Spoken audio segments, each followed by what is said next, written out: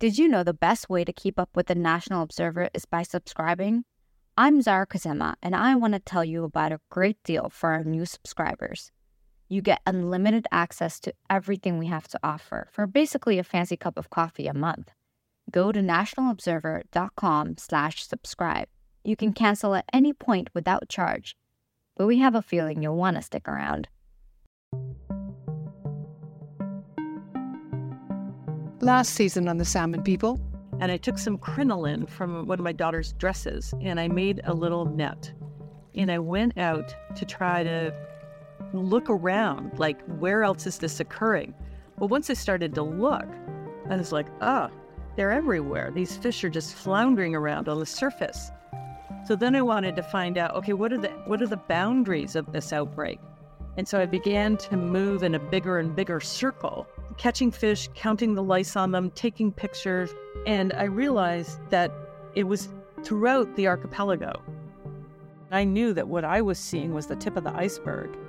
And so when we first noticed the sea lice, I knew this was salmon farms, because everywhere as this industry goes, this problem occurs and no wild salmon survive the sea lice outbreaks. I was not thinking about removing the industry at the time. I was thinking about moving it over, to get it off of the major migration route where the juvenile salmon were the smallest. That was the beginning of more than 20 years of fighting the Department of Fisheries and Oceans, trying to get the department to acknowledge the damage being done to the juvenile salmon from sea lice and diseases picked up as they swam past fish farms on their way to the ocean. Alex took a lot of flack from industry and DFO, but she just kept doing the science and gathered an army of people to help in the fight for wild salmon.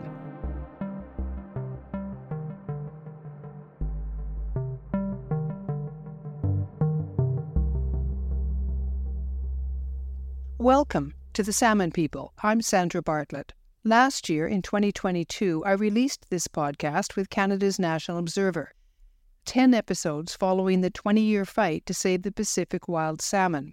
When Season 1 ended, Fisheries Minister Joyce Murray had given fish farms a 2-year window to grow their hatchery fish to market size.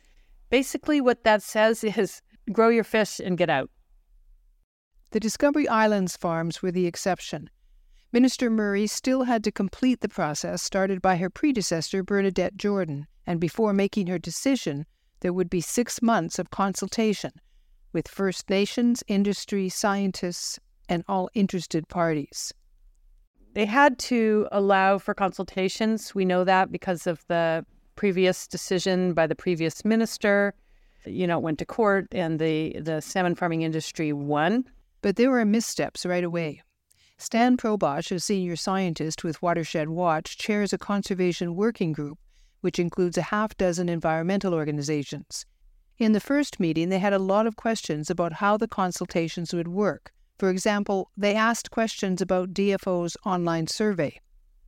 They didn't tell us a lot about it. We just had some feedback around it, because when you read the survey, there's no mention of any sort of timeline, like the 2025 timeline of transitioning farms.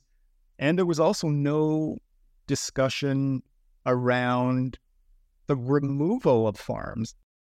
Environmentalist Dan Lewis was also at the meeting. He says there was no direct question, do you want fish farms out of BC waters? So they're asking questions like, do you support increased monitoring of wild salmon around the fish farms? I would think the average person would say, well, yeah, of course we want to monitor wild salmon. They really finally admitted that open net pens will be part of the mix for the foreseeable future here in British Columbia. And that this transition is not to land-based salmon farming necessarily, rather just to alternative forms of in-water fish farms. The 6 months of consultation put the decision deadline at the end of January 2023. Everyone knew 2023 would be a key year in the fight to remove fish farms. But they couldn't know just how crazy it would get. And so I had to come back.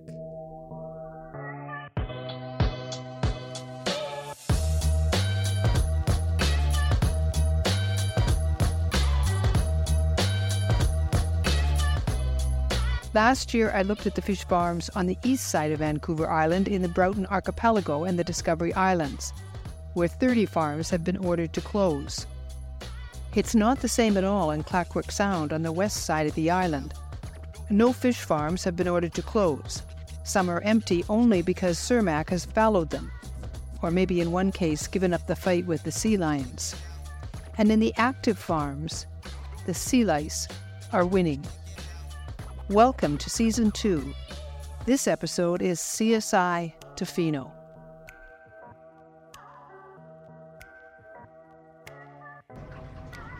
I'm in Tofino on the west side of Vancouver Island with Dan Lewis of Clackwork Action. It's a conservation group created by Dan and his partner Bonnie Glambeck. They keep an eye on the fish farms. We call it Clackwork Salmon Investigation, or CSI. And so, part of our mandate is to expose the dirty secrets of fish farming by educating people about the impacts of fish farming. So if we see sea lions trapped in a fish farm, we're going to want to get some images of that and put that on social media so people know. If the incident that we observe is serious enough, then we would do a media release and try to get a story on it. Every week, Dan or Bonnie tours the fish farms. Today, I'm going along. It's a sunny day, the water is calm, and there are no other boats as we move between the islands heading for Miller Channel. This is the unceded territory of 3 First Nations, Hesquiot, Ahousaht, and Tloquet. There are only fish farms in Tloquet and Ahousaht territory. That's where our driver, Skookum John, is from. That's Ahousaht right there. There's a protected harbor inside. There's about 1,000 people that live on the reserve there. Recently paving the roads and cell tower. Clackwork Action operates with volunteers. Skookum provides his boat at cost so he can see for himself what's happening on the fish farms. His nation recently renewed an agreement with Cermak. The company pays Ahousaht for operating a farm in their territory. There are 14 scattered throughout the channels. And there is the promise of jobs. They're worried about a handful of jobs with this company, saying we're taking food off their table. We might be doing that, but they're taking food off the next 7 generations' table. The community is divided about the fish farms, but Skookum says they don't know much about them.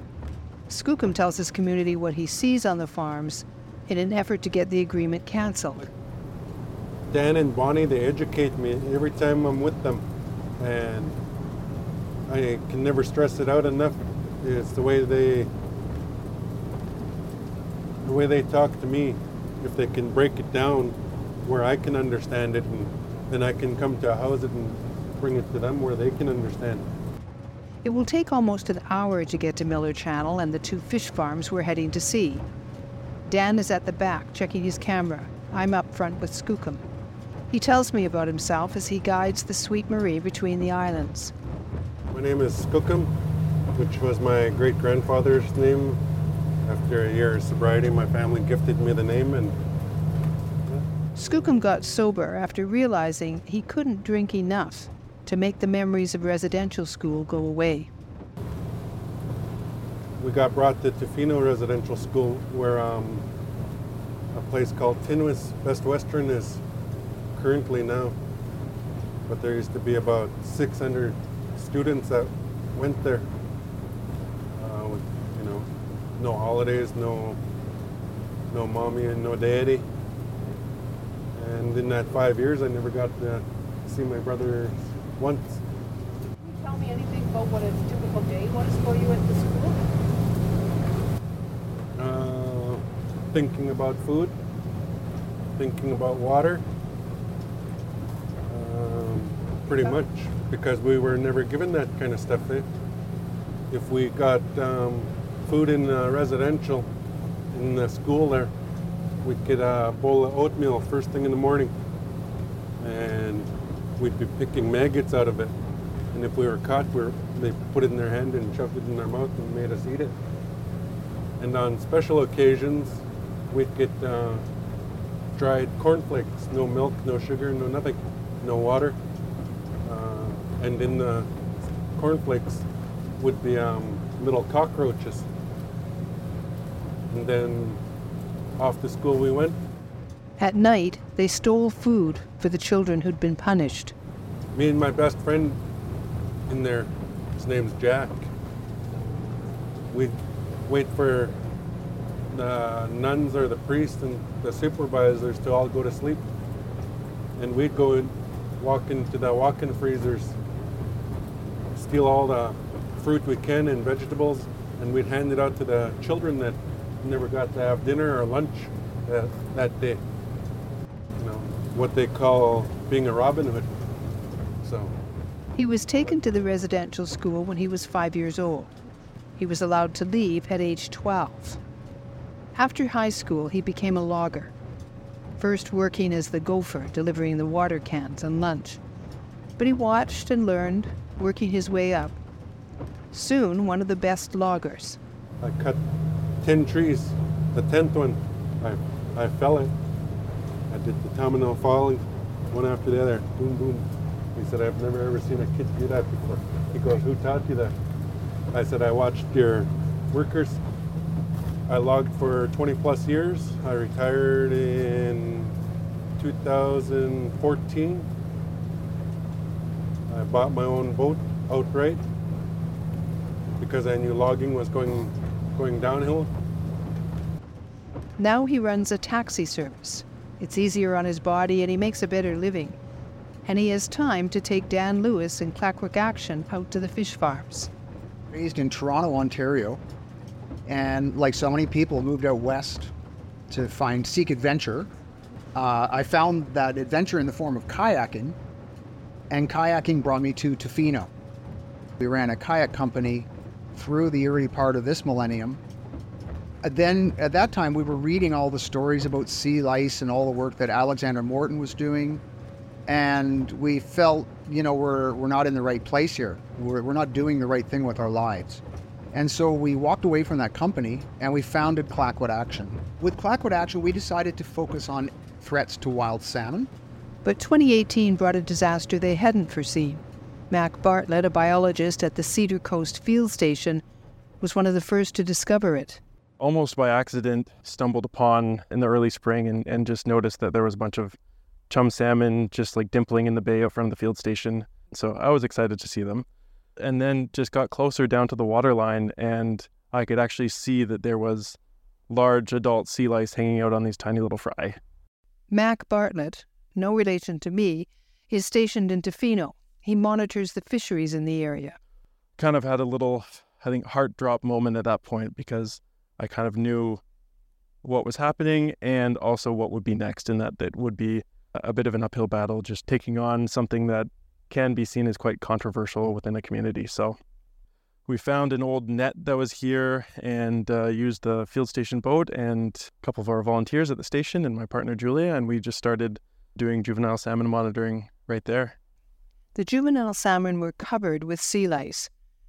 Just a refresher, juvenile salmon are called smolts, and they're less than 2 inches long. Sea lice are about the size of a mosquito. They look like a cross between a bedbug and a jellyfish, or to put it simply, they look gross. They've been called vampires because they attach to the fish, suck their blood, and then lay eggs. The smolts are so tiny, the sea lice often eat right through them. When they take over a waterway, there can be 15 or 20 or more sea lice on a single smolt. Mac was new to Tofino, and soon after, he went to his first salmon round table. A multi-stakeholder group that meets out here in Clackwood Sound. Anyone that has anything to do with salmon, and that can be folks that do, or NGOs that are doing restoration work, or it's the salmon farm companies themselves, or it's representatives and community members from the local nations here and Department of Fisheries, and all kind of come together to discuss anything that is happening to do with salmon. And kind of nonchalantly, it was mentioned by Sir Mac when they were giving their kind of roundtable update that they had slice resistance and it wasn't working here, and so they're trying to figure something else out to control sea lice. And I was just at the table as a newbie, so I wasn't even supposed to be there. It hadn't been voted on whether I was allowed to actually take part, so I was an observer. Wasn't supposed to ask questions or anything, but I just had to stop and say, basically, are you kidding? Slice is a pesticide used by fish farms to get rid of the sea lice on their fish in the farms. Of course, reducing sea lice in the farms benefits the wild salmon swimming by. But now, slice had stopped working, and that could be the reason every juvenile salmon was covered with sea lice. Are you kidding? This is kind of the first reported case of sea lice resistance to slice in BC. It's happened everywhere else in the world where there is salmon farming, and so this is big news. It's not just a 30-second update. This is something that everyone should be aware of and will have major implications to both salmon farming and wild salmoning Clayoquot Sound. Under the terms of their license, fish farm companies are supposed to keep sea lice under control. No more than 3 sea lice per fish inside the farm. But just think about it. A farm of 500,000 fish with 3 sea lice each is 1.5 million sea lice looking for fresh blood. But there was no sign that Cermak was called on the carpet by DFO or fined for being over the limit. Mac and his team spent the rest of the season counting sea lice on the wild salmon. We've had some up to, I want to say, like over 40 lice on a single fish. And it's shocking and heartbreaking. You'll often see the fish just, again, close to 100% of the fish with sea lice on them. And almost every fish you look at, you just say this whole school is going to die. And they've been monitoring every year since. And every year is the same.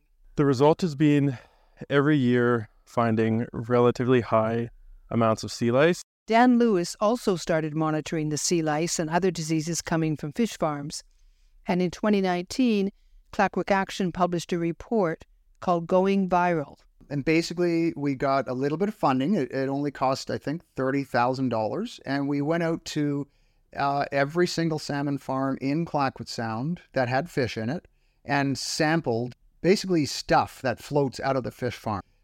They found the disease PRV and lots of sea lice. PRV is Piscine reovirus. It's a highly contagious disease linked to heart disease in salmon. Research has suggested that wild salmon weakened by PRV have a hard time swimming upstream to spawn. Remember, no spawning, no next generation of salmon.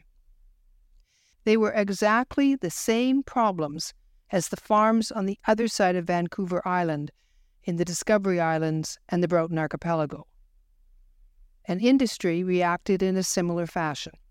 Oh, they denied everything. They just clarified what they meant by endemic and kept saying it's harmless and it's endemic. Then one evening in 2019, Dan stumbled onto something that industry couldn't hide. It was November of 2019 and Dan was leaving a party. We had an event here at our office in Tofino in November, and around 9:30 at night, we were heading home and we drove by the fish plant and there were 7 mort trucks on the site. We began to smell the stench and we began to see the scum on the water, just this slick of fat and scuzz and scales and just bits of decomposing salmon from like a kilometer away. And when we got there, it was just chaos. They bring out trucks, so semi-trailers on a barge to carry away the dead fish. The dead fish are called morts, like the French word mort, dead. And so they have these mort trailers, and the workers were just highballing, hucking dead fish one after the other and filling up these trailers. I've never seen anything like that. I've seen 2 at a time, but there were 7 at once, 3 coming in, 3 going out right then and there at 9:30 at night in the dark in a big storm. So we knew something was going on, and that's why we headed out the next day. And that's when we found that slick and got in closer and found that this farm was having a major die-off. And the company said, oh no, it's not too bad. And we said, looking at the numbers of mort trucks we're watching going by, we would estimate a couple 100,000 fish have died. And indeed, at the end of the day, the company admitted that they'd lost 205,000 fish in that die-off. Although the fish farms sit on the wild salmon highway, most people who live along the coast, on the islands like Flores and Varga, aren't close enough to the farms to see what's going on. But news of more than 200,000 fish dying in a matter of days, possibly hours, had people asking questions and raising an alarm. So you have these beautiful, pristine waters, and there's just a bunch of cages floating. You can't even see the fish, and it doesn't look too bad. It's not till you start getting onto the farms and looking in, putting GoPros in, that you start to see all the open sores, the misformed fish, the open lesions, and just all the symptoms of the diseases that they have. Dan's team became fish farm detectives, and hence the name CSI, Clackwork Sound Investigates. And so typically what we do, we look for where are the hydrolyser vessels operating? Are there any other vessels in the area like the Orca Chief? Maybe it's moving fish or bringing smolts in. If there is harvesting going on, we would want to try to visit that site. So we just know that whenever they're doing anything out of the ordinary, there's likely to be problems. And every kernel of information goes into the notebook. We have a data form that we've developed working with Alexander Morton. So we collect data every time, just basic parameters like how many pens are in the water, how many pens are active, is there a die-off happening, can we smell anything unusual, is there different species around outside of the pens. The view is spectacular. A forest of trees coming down the mountain to meet the water. For Skookum, these channels and islands are his neighborhood. All of a sudden, Skookum cuts the motor. We bob on the water, coasting slowly on the boat's momentum. There are no buildings or anything else that might suggest why he's stopped.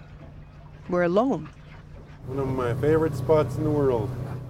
Skookum has stopped the boat in Miller Channel to show me where 8 years ago he occupied Cermac's equipment to prevent the fish farm Yoxuis from setting up. Right here in this spot, tied up to a cage, fish farm cage, 2015, for 13 days. And was anybody on the farm at all? They just had the cages and they were dropping anchors, getting new stuff and getting the ropes ready, anchors ready, and dropping anchors. And of the dozen First Nations I've spoken to, people tell me they've put up with farms in their territory because they had no choice, even though they believe diseases coming out of the farms were killing the wild salmon. When Skookum heard that a new farm was setting up, he'd had enough. my wife woke me up 2015, being sober and bored. She woke me up and she said, they're putting a fish farm in your territory across from the Atleo River. I said, over my dead body. I put my boat right next to the barge. I didn't touch it or anything else. And he started filming. Please, what's going on? There's some sign. We respectfully ask you guys to leave. You guys aren't welcome here. And I tied up to the cage, the fish farm cage, and I said, I'm not going anywhere. So I don't work for you guys. I have no safety equipment, no nothing. So they stopped work. Then I called out a house at Warriors. A house at Warriors come in and stood with me for a couple hours. You know, it felt good. A house that was standing behind me. But the warrior support didn't last long. Then a house at Hereditary Chiefs, Chief and Council, RCMP, they all come out, standing with the chiefs, and the chief said, any of you guys work for a house that live in the house that off the cage now, or you'll be arrested and escorted out of our territory. So right there, I lost all my warriors. I was the only one standing on the cage. Are you going to risk your band number, your house, your whatever they threatened me with? I said, all those don't mean nothing to me. I said, I'm not doing it for myself. I'm doing it for the salmon. I'm doing it for my children, next 7 generations. I don't want my children to be fighting for food the way we have to this day, you know, trying to save wild salmon. The first night, alone on his boat, 20 nautical miles from Tofino, Skookum became determined to stay and prevent Cermac from stocking the farm with fish. The next day, he was surprised when boatloads of people arrived for a supportive rally. You know, they were all, we're non-natives and stuff like, yeah, but you're here and now you're warriors. So he settled in, not knowing how long he'd have to stay or how he was going to pull it off. And just like he used to do for other kids at residential school, at night, people started showing up with food. No one in the house wanted to help or didn't want to be acknowledged that they were helping, because come nighttime, people would, when I'd go in, people would bring me pots of soup and say, don't tell anybody that I'm doing this. Or they'd bring me fruits and vegetables. You didn't get it from me. Okay. What I did in residential come full circle. People brought me food, and that was amazing.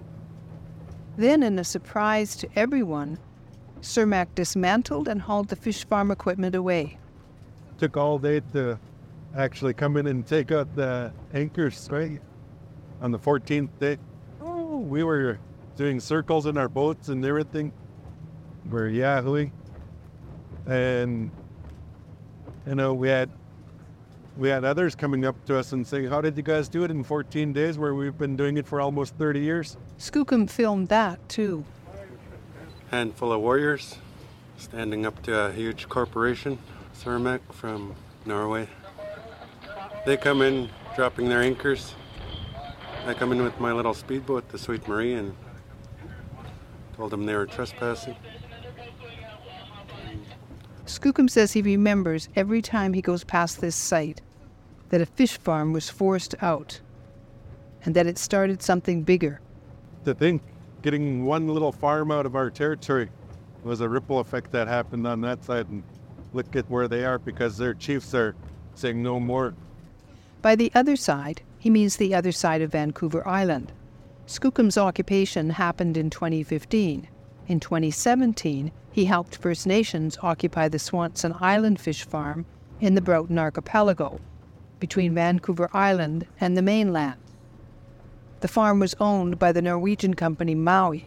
It was called Marine Harvest back then. That was amazing. Met new warriors on that side. The greatest chiefs I ever met, greatest warriors I ever met. Besides the ones that were at the Oxways. Like, wow, the power. And I used to, when we did it over here with the warriors, was like, if a handful of warriors can do this here in a House of Territory, imagine what a nation can do. Then when I got invited over there, I said the same thing, but I added on, imagine if all nations come together and did this, how powerful we'd be. Now he wants that repeated all over Clackwood Sound, with the help of Federal Fisheries Minister Joyce Murray. The minister will make a decision on the future of fish farms in this area at the end of June. Miller Channel is a narrow strip off the main salmon highway, where the Norwegian-based company Cermak has two farms right next to each other. We're moving into the bay and I can see the nets below the walkways. As we get closer, we can hear the generators. This is the semi-closed system now. You can see it's quite small. It's like a big, sort of like a big swimming pool. Yeah. A semi-closed system means the pens are in a bag instead of a net, so the fish are raised inside the bag. There's also a big barge parked alongside the semi-closed farm. So this is the Orca Chief here. It's a wellboat, and I don't know why they're here today. We're going to have to see what's going on. The semi-closed design is one that industry has been promoting as an alternative option to getting out of the water altogether.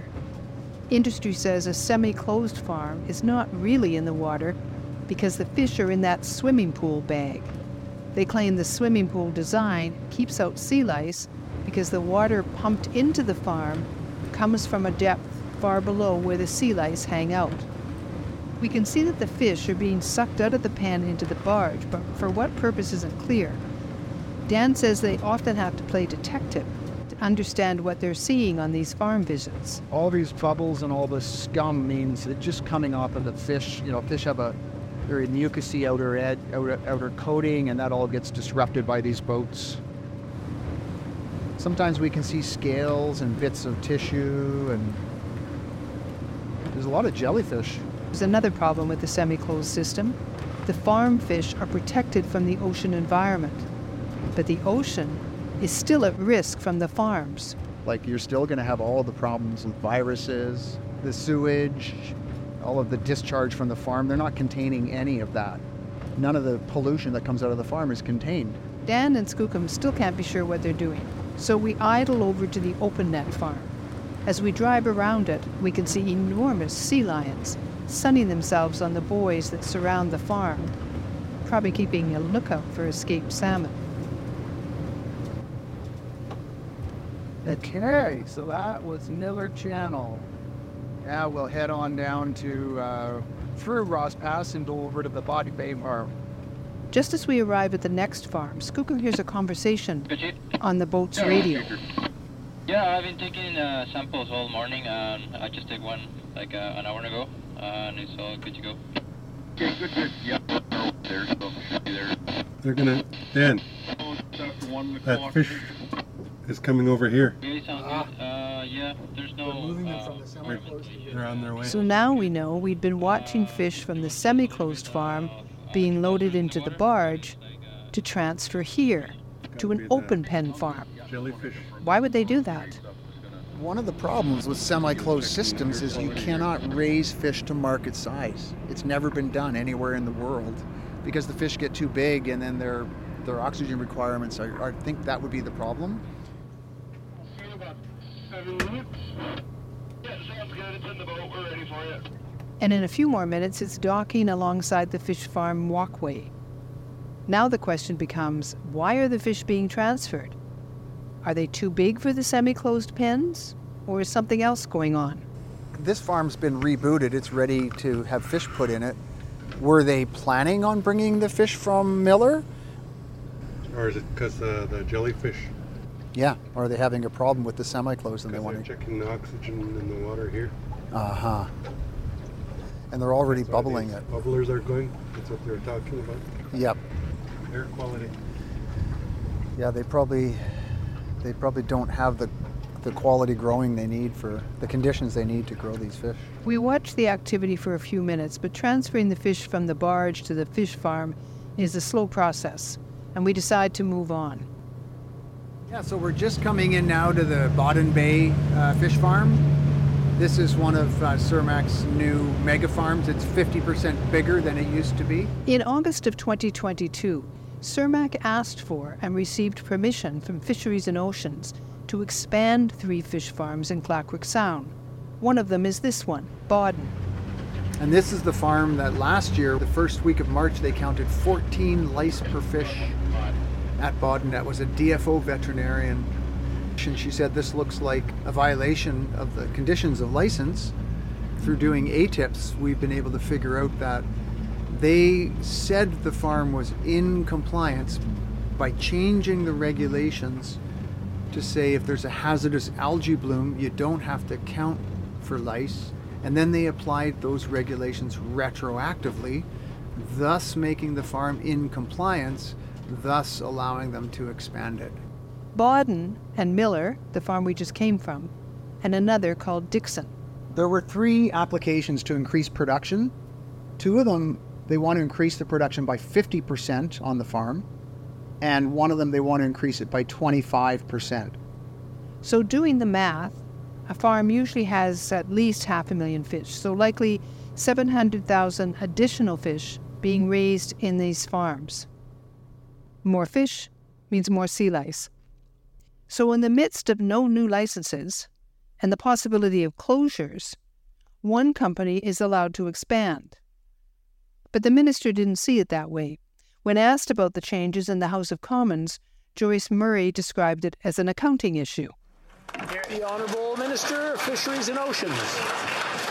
Well, thank you, Mr. Speaker. I would like to confirm that the member is not correct in saying that there's been an increase in the Clackwood Sound area. It has been a shifting from one to another area, but not an increase. Thank you. The decision to expand the farms made many people nervous. Clackwick hasn't had the benefit of celebrities, the Sea Shepherd Society, or First Nations climbing onto fish farms and putting GoPros below the surface. And they're in a part of BC with fewer towns and smaller populations. They feel their concerns about fish farms have been ignored by the federal government. Was the expansion foreshadowing that maybe Minister Murray would go against the mandate she'd received from the Prime Minister to close the farms by 2025? Would she allow some farms to stay, like the ones in Clackwork Sound? Next time on The Salmon People. The lack of honesty within that department has become so pervasive, I'm not sure they really even understand that the lights are on. The Salmon People podcast is researched, written, and produced by me, Sandra Bartlett. It's a co-production with Canada's National Observer. Story editing by my Frozen Headphones production.